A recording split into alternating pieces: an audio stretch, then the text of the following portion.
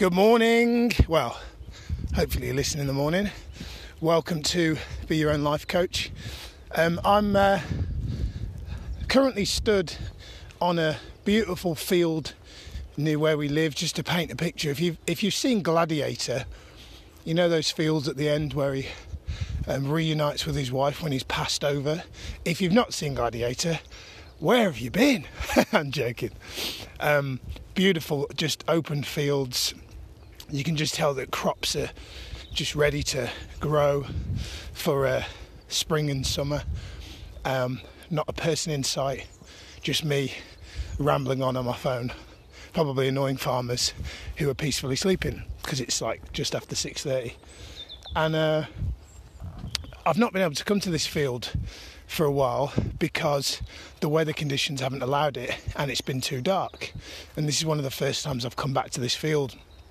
And to give you a quick backstory, this time last March, obviously we all know what was going on this time last March 2020.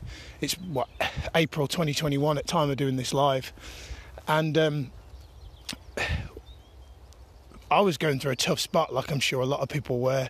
I had a business doing seminars and events for clients around the country. It generated a really good living for me and my family, for my wife Sati and my daughter Sage. Sage had just been born, she's a few months old. My wife Sati was on maternity leave, and all of a sudden that income, obviously hotels were shut, and that income went to zero.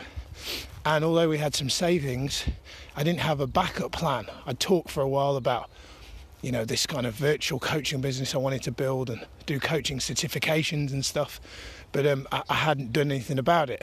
And let me ask you a question.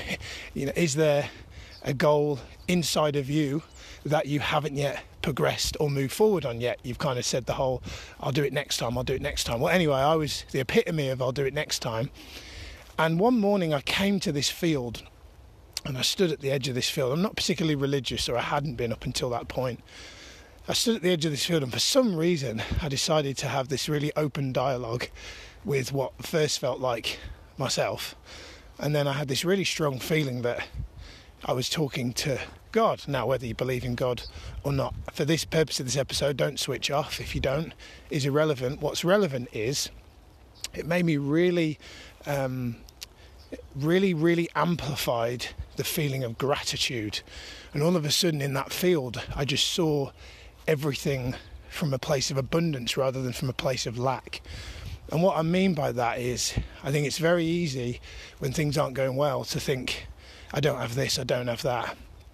But for some reason in that moment, in that field, by having that conversation, which was a bit like, just want to say, you know, I'm sure this is a test and it's by design, and I'm asking you to show me the way and show me how you want me to serve the world moving forward. And by just saying that, wasn't those exact words obviously, but by saying something like that, all of a sudden I looked at that field, this field that I'm in, and saw it like, wow, how lucky am I to have this access to this field. I've got my legs, I'm breathing, I'm healthy, got my beautiful wife and my daughter, and it just all of a sudden was in gratitude. So the real reason for this episode is, if you are by some coincidence, chance, listening to me first thing in the morning, then I just want you to take a moment right now, in this moment, and I just want you to ask yourself the question, what am I grateful for right now? Now you may hear that and go, I've just woke up, I've got a banging headache, I'm nothing to be grateful for. Well, if you could be grateful for something, what would that thing be? How about the fact that you're alive? And there are a lot of people, which is always happening, but there's a lot of people, especially over the past 12 months, which evidently clear in the media, have lost their lives. No more than normal, maybe, but we've probably had more focus on it than ever before.